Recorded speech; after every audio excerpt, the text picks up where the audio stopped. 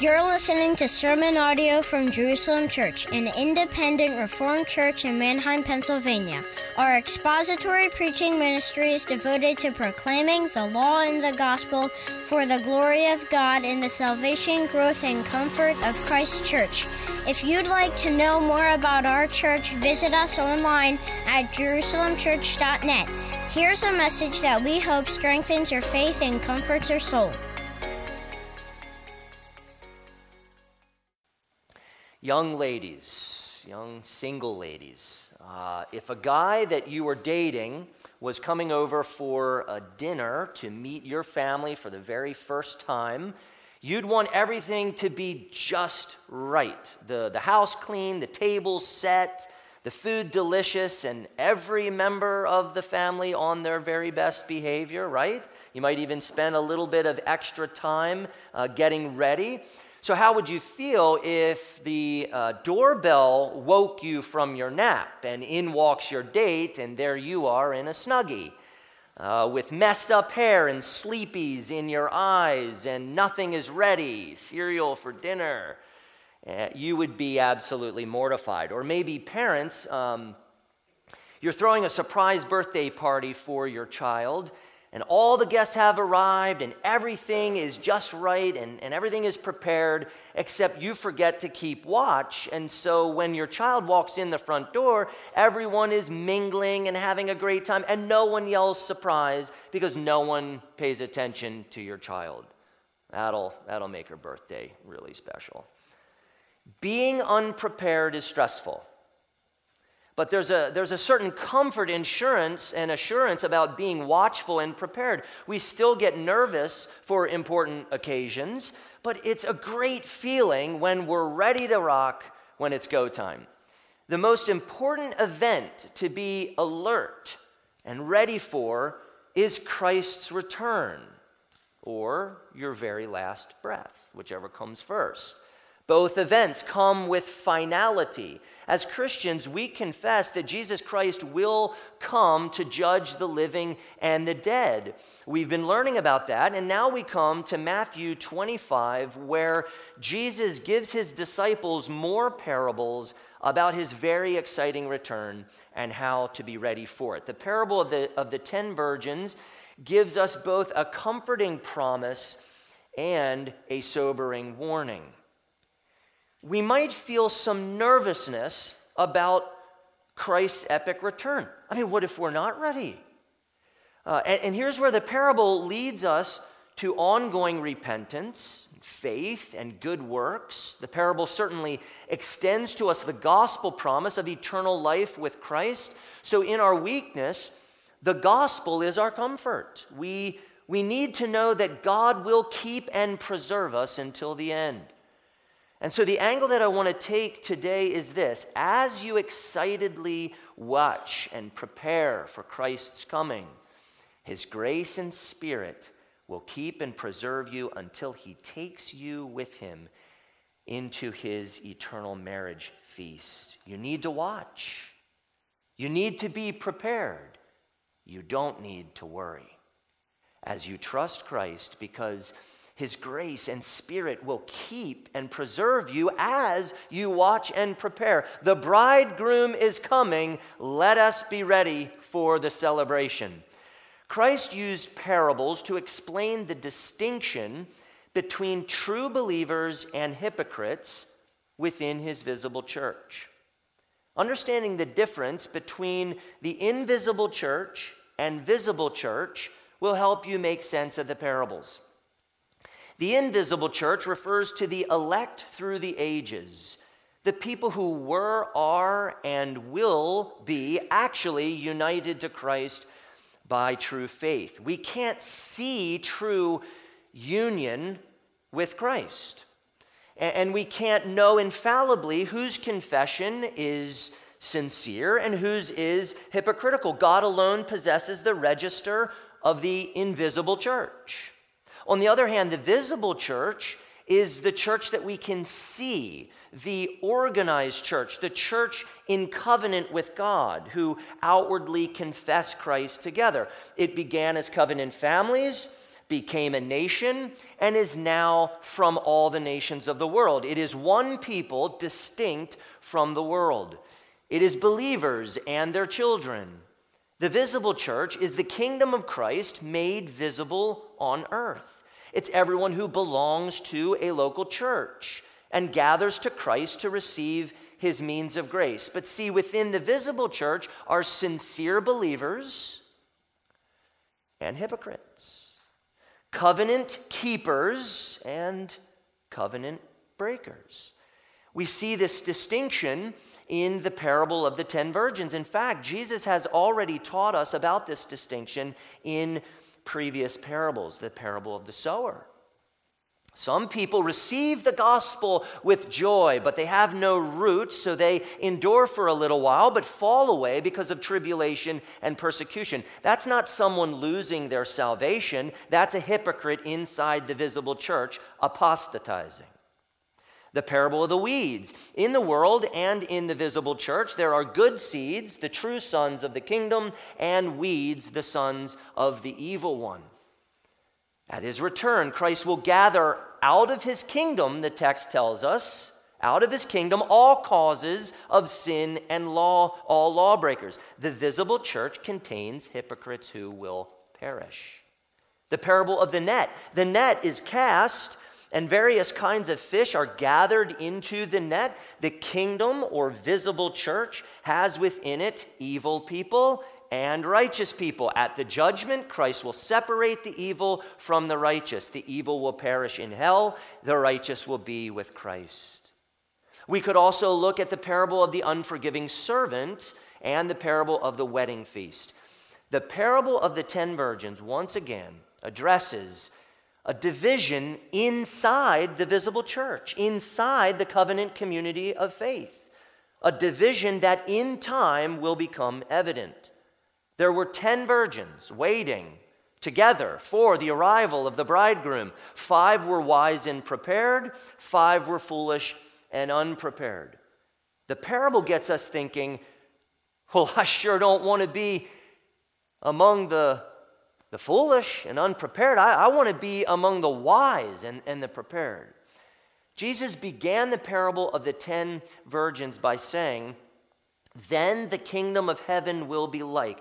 So let's review an important point on the kingdom.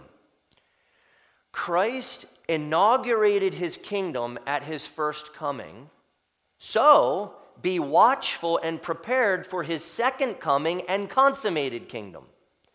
When Christ came the first time, he inaugurated, or we could say that he began his kingdom. The king came and fulfilled the law for his church, was crucified for his church, raised from the dead for his church, ascended victoriously to the Father to intercede for his church. Christ is the head of his church, reigning and ruling over all things, but especially over his church.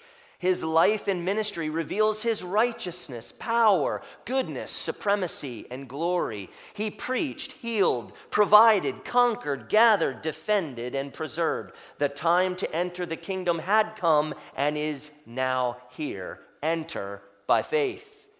And the king said things like, but if it is by the Spirit of God that I cast out demons, which it most certainly was, then the kingdom of God has come upon you. Matthew 12:28. Or Luke 17:21, the king said, nor will they say, look, here it is, or there, for behold, the kingdom of God is in the midst of you. The king had come, and through law and gospel preaching was graciously and quite powerfully gathering a people to himself. Consider also Matthew 23, verse 13. Jesus condemned the scribes and Pharisees who happened to be teachers within the visible church. He said, but woe to you, scribes and Pharisees, hypocrites, for you shut the kingdom of heaven in people's faces, for, pay attention to this, for you neither enter yourselves, nor allow those who would enter to go in. Now that's interesting. They wouldn't enter the kingdom. What did that mean? They wouldn't enter by faith by receiving the king.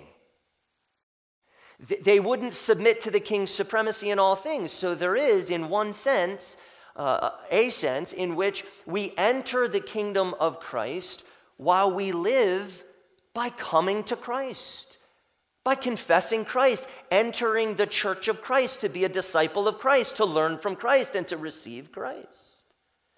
So the call goes out to everyone to come to Christ in true faith, to receive his means of grace in the visible church, to separate from the world and to join his visible church, to gather together with the saints in his visible church, to submit to Christ in his visible church, to receive Christ's blessings by faith in his visible church.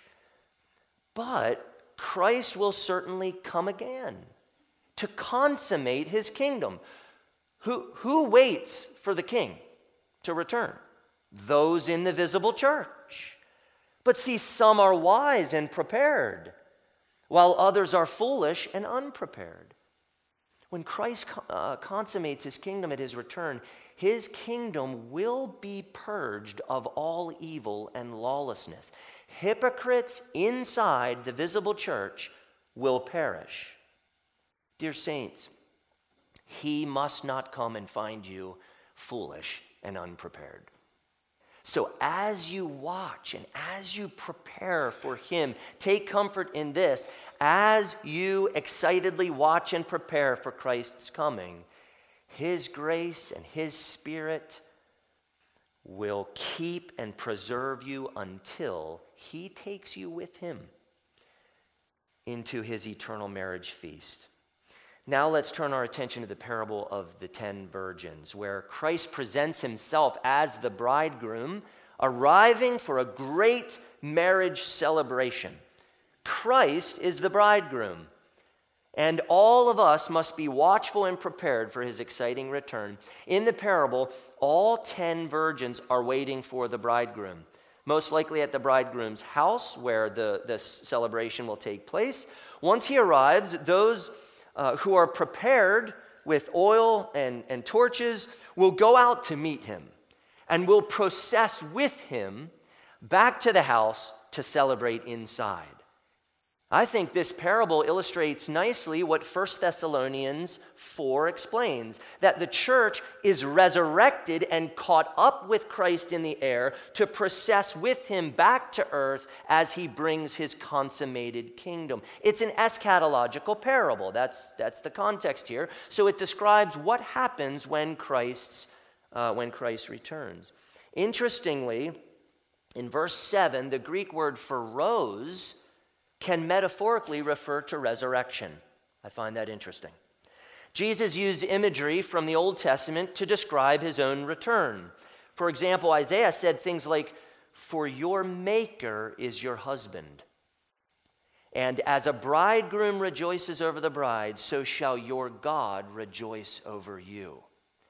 Think back to Matthew 9:15, where Jesus said of himself, "Can the wedding guests mourn as long as the bridegroom is with them? The days will come when the bridegroom is taken away from them, and then they will fast." Even John the Baptist thought in marital terms as he described himself as the friend of the bridegroom, who rejoices greatly at the bridegroom's voice. Jesus spoke of his kingdom, the kingdom of heaven, in terms of waiting for the arrival of a bridegroom, the coming of a bridegroom, and going into the marriage feast with the bridegroom, and then how one waits is of utmost importance. When I was a kid, I watched a video of 2 boys that were stranded on an island. And it's been years since I saw it, so I might not have it 100% right, but I think I remember it. It was a type of parable, in a sense. The boys hoped that one day the boat would come by the island and rescue them. And so one of the boys just got to work. I mean, he started to prepare for that day that the boat would come by. And so he trained by running and swimming. And the other boy just kind of gave up hope. He just sat around eating bananas and putting on weight. And so there was this tension between that. Well, one day the boat actually arrived, and it arrived off the coast, and the boy who had trained was ready. And so he jumps in the water and he swims out to the boat. The other boy wasn't ready. He hadn't prepared. Christ's return, it will be exciting. It's exciting to think about, but the wait is long. It's long. The length of the wait can actually make watching and preparing seem kind of less urgent, seem almost secondary to what's happening. Oh, what's happening in the here and now. This is where it's at, and we can lose sight. Life happens, right? And then we get spiritually sloppy. We compromise, or we give in a little too early, or we slack off, or we lose hope, or we prioritize earthly things above heavenly things. It's easy to do. But this is a parable of perseverance, of giving forethought to our spiritual journey and staying the course until the end. So you grew up as a covenant child in the visible church. Great. So you confess Christ. Great. So you're a member of a local church. Great. So you consistently attend corporate worship.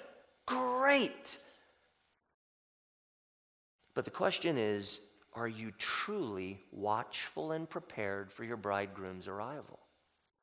Are you persevering in repentance, faith, and good works? Are you depending on God's grace and Spirit to keep you and to preserve you as you wait? Be watchful and prepared so that your bridegroom finds you among the wise in the visible church. The 10 virgins were attending to the bride, likely at the bridegroom's home. They were waiting for the bridegroom's arrival so that they could go out to him and meet him and process with him to the home, into the wedding celebration and feast. They had torches so that when he came, he could have this beautiful, beautiful, well-lit procession. You can imagine all the well-lit torches with the bridegroom coming back. It would have been a beautiful scene in the evening, but as they gathered to the house, 5 of the virgins brought no extra oil with them. They only had their torches. They had no forethought. They would need oil for their torches during the procession, but foolishly, they didn't think far enough ahead to prepare for that. The other 5 virgins, earlier in the night, it might have gone something like this for them. This is great.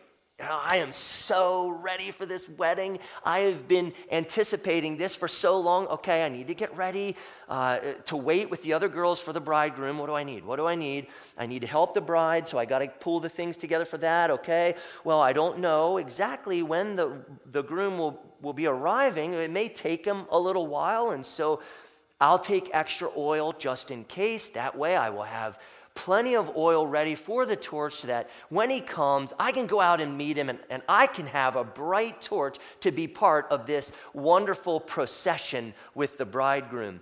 Wisdom gave forethought. Wisdom considered preparedness. Wisdom prudently planned.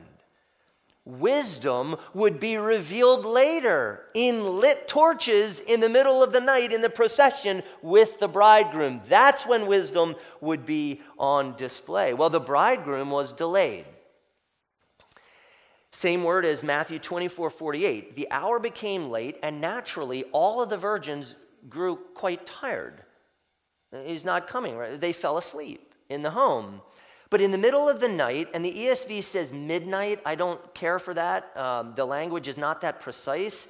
It's the middle of the night. Sometime in the middle of the night, someone shouted out excitedly, "Here is the bridegroom. Come out to meet him." And this surprised everyone, kind of startled them and roused them from their sleep. It was time for the procession. It was time to go out. It was go time.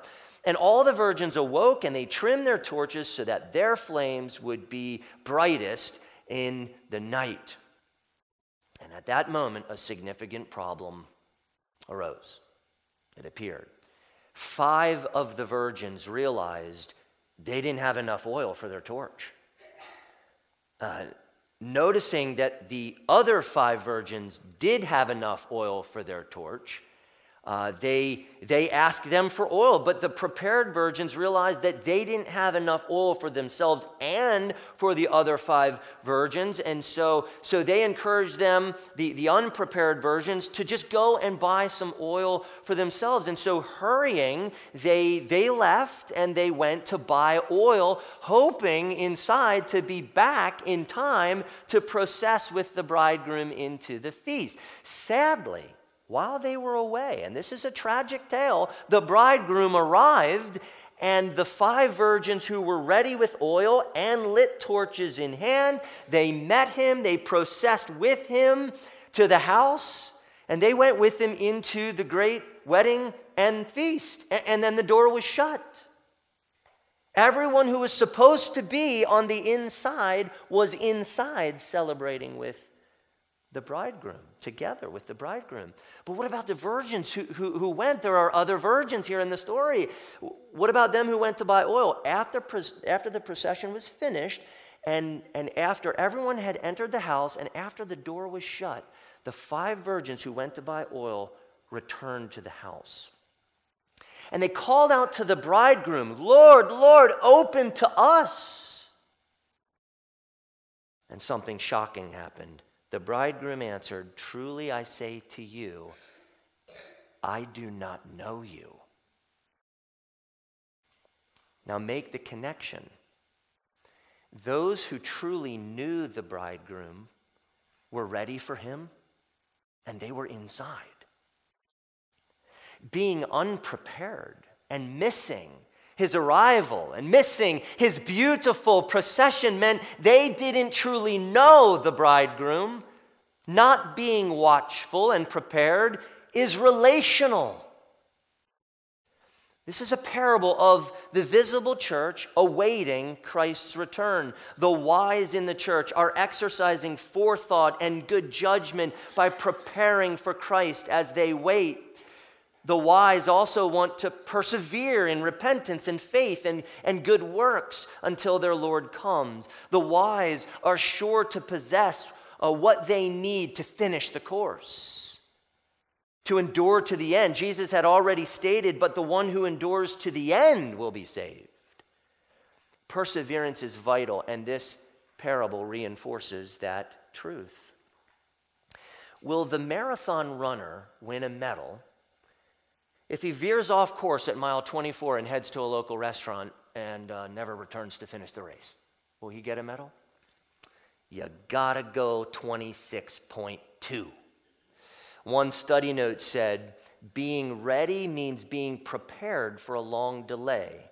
Short-lived zeal is inadequate." Think about that. Short-lived zeal is inadequate. The fastest 100-meter sprint is 9.58 seconds, run by Usain Bolt. It doesn't matter if you run a 9.25-second 100-meter if you're running a marathon. And you can't finish because you gave it all that you had for the first 100 meters. And now you're just spanked down, and you're just, "Man, I can't finish this. I gave it all at the beginning." Short-lived zeal is inadequate. May it never be with Christ.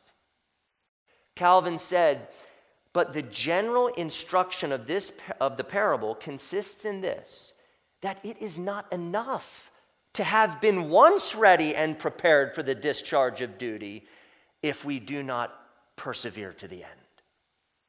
If we do not persevere to the end. The 10 foolish virgins, they were ready earlier in the evening.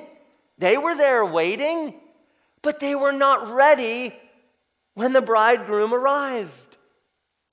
Readiness is not transferable.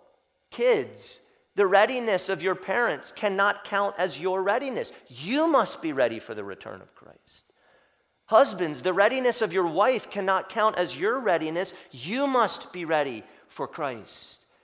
And vice versa. The readiness of the Christians around you and the readiness of your church cannot count as your readiness. You must be ready for Christ, and you will be ready when you depend upon the grace and Spirit of Christ to keep and preserve you till the end. The wise virgins were ready, and they processed with the bridegroom into the marriage feast. Be ready.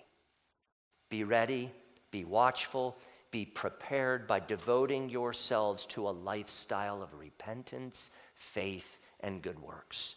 You don't want to be found an unprepared fool when your bridegroom returns. Be watchful and prepared so that your bridegroom does not find you among the foolish in the visible church. To hear from Christ's mouth, truly I say to you, I do not know you. Or as stated earlier in the Sermon on the Mount, I never knew you, depart from me, you workers of lawlessness, is the worst thing you could ever hear. They are terrifying words of eternal judgment said to hypocrites inside the visible church. You never want to hear those words. The Greek word moros, which is related to our term moron, appears 3 times in this parable. A moron is a fool who lacks judgment, good judgment. The 5 moronic virgins were careless, negligent, and inattentive, when the 5 wise virgins were careful, sensible, and attentive. Now, sure, all of them started out with torches and oil, but only 5 had extra oil to last through the nighttime procession. Perseverance to the end, brothers and sisters, is vital. It's vital. The foolish virgins didn't finish well, and they were excluded from the marriage feast. They were locked out in the end. And I think the thought of that actually helps us be sharp and ready and watchful. Hypocrisy exists in the church. Many wait, but they wait carelessly. Many wait, but they let the most important spiritual things just slip away, and then it's too late for them. See, the bridegroom comes while they are preoccupied with many other things. They were caught unprepared and subsequently locked out. Though in the visible church, they still perished in their sins. Be watchful and prepared so that your bridegroom does not find you among the foolish in his visible church. Think back to the showy religion of the scribes and Pharisees. Think about how they wasted their lives doing a bunch of religious things without any heart for Christ or his church. Think of their hypocrisy and legalism. Think about Jesus condemning them. Think about how Christ proclaimed judgment against national Israel for their unbelief and their wicked rebellion against God. And they were God's covenant people. They were covenant breakers, law breakers, because they did not receive Jesus as the Christ by true faith. Jesus said that the temple would be destroyed. Indeed, the Jewish nation undone. Watchfulness and preparedness has absolutely nothing to do with nationality or lineage or physical descent. No, watchfulness and preparedness have everything to do with faith in Christ. Faith in Christ, trust in Christ, dependence on Christ, receiving the grace and Spirit of Christ, being filled with the Spirit of Christ, and living for Christ by his power and his Spirit. Folks, the door will close. You don't want to be on the outside. You want to be on the inside with the people of God, with the bridegroom and with his friends to celebrate. And so you must be watchful and prepared. A batter can't step into the batter's box and not be focused. This just can't happen. A batter needs absolute hyper focus. The Seattle Times posted an article titled, "Don't Blink, the Science of a 100-mile-per-hour Fastball." A 100-mile-per-hour fastball takes about 375 to 400 milliseconds to reach the plate. It takes you about 300 to 400 milliseconds to blink. It takes about 75 to 100 milliseconds for the brain to identify the ball. It takes another 100 to 150 milliseconds to swing. So the batter has about 150 milliseconds to decide what the pitch is, where it's going, and whether to swing or not. All that to say, he better be alert. He better be hyper-focused. He better be ready to swing. And the article ends with this line: whether you're trying to hit or just watch, you better not blink. The batter's eyes must be wide open. Wide open. His focus must be tuned in to that ball, and his mind and his body completely ready to react and swing. And I think one of Satan's greatest soul-destroying weapons is leading people to believe that they have plenty of time. Plenty of time. They can blink, or, hey, why not take a nap? Sleep. They can get serious about spiritual things later. So it's okay to play around with trivial things now. And that lie destroys many people, because the day will come when the door is shut. The door is shut. Paul said it happens in a twinkling of an eye. That's quick. Right? One blink, milliseconds. It's too late. Be watchful and prepared that your bridegroom does not find you among the foolish in his visible church. Keep repenting. Keep receiving God's grace in Christ through faith. Right? Keep busy with good works that the Spirit empowers you to do. Don't lose heart. Stay ready as you wait, and trust that Christ's grace and Spirit will keep and preserve you till he comes. Jesus told his disciples this parable, and he made this conclusion and encouragement. Watch therefore, for you know neither the day nor the hour. Hasn't he been making that point? Right? He's been making that point. Stay awake, be alert, be ready, watch, disciples, watch. He didn't give them a time. He didn't say, hey, mark your calendars, by the way, I'll be coming then. He didn't do that. He prepared them for when that time would come. That's what he did. He prepared them.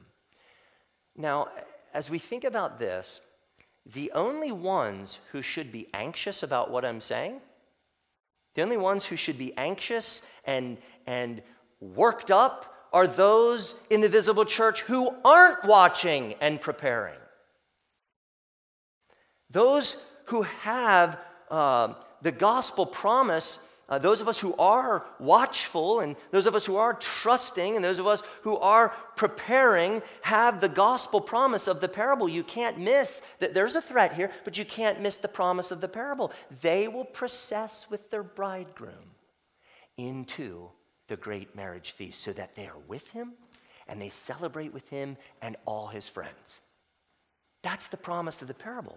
Sometimes Christians with sensitive consciences, and that would include me, there are days I wonder about myself. You too, probably. And maybe you'll be prone to ask, well, will I fall away? I mean, what if I prove to be an apostate? What if I'm among the foolish? What if I'm not one of the elect? And perhaps the answer is quite simple. Are you believing the gospel? Is it that simple? Are you believing the gospel? Are you believing that Christ's grace and Spirit will keep and preserve you until he takes you with him into his eternal marriage feast? Are you trusting Christ? Are you receiving his means of grace in order to depend upon him more fully? Are you putting off and are you putting on?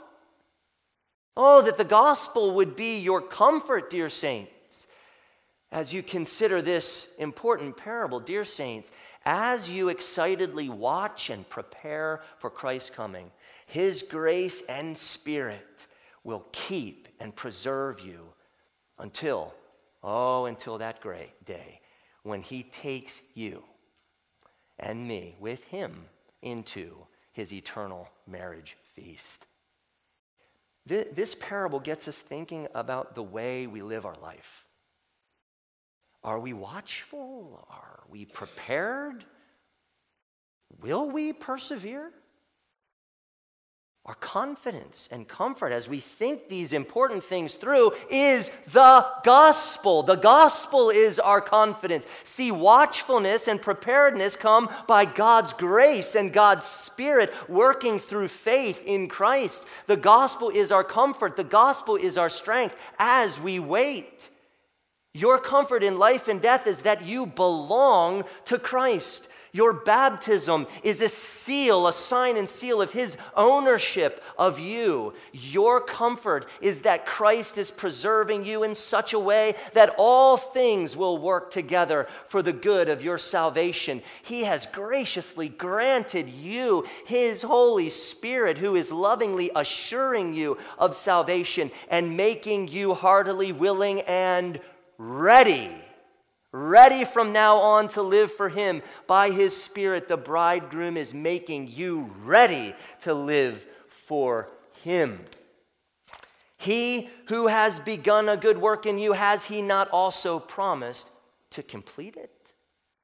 Your bridegroom is in heaven as your advocate before the Father. He, your flesh and your head, is in heaven waiting to take you to Himself.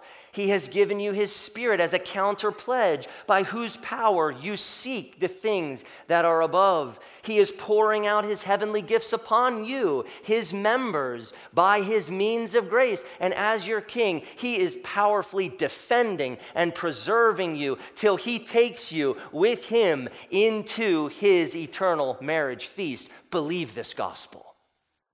Believe this gospel.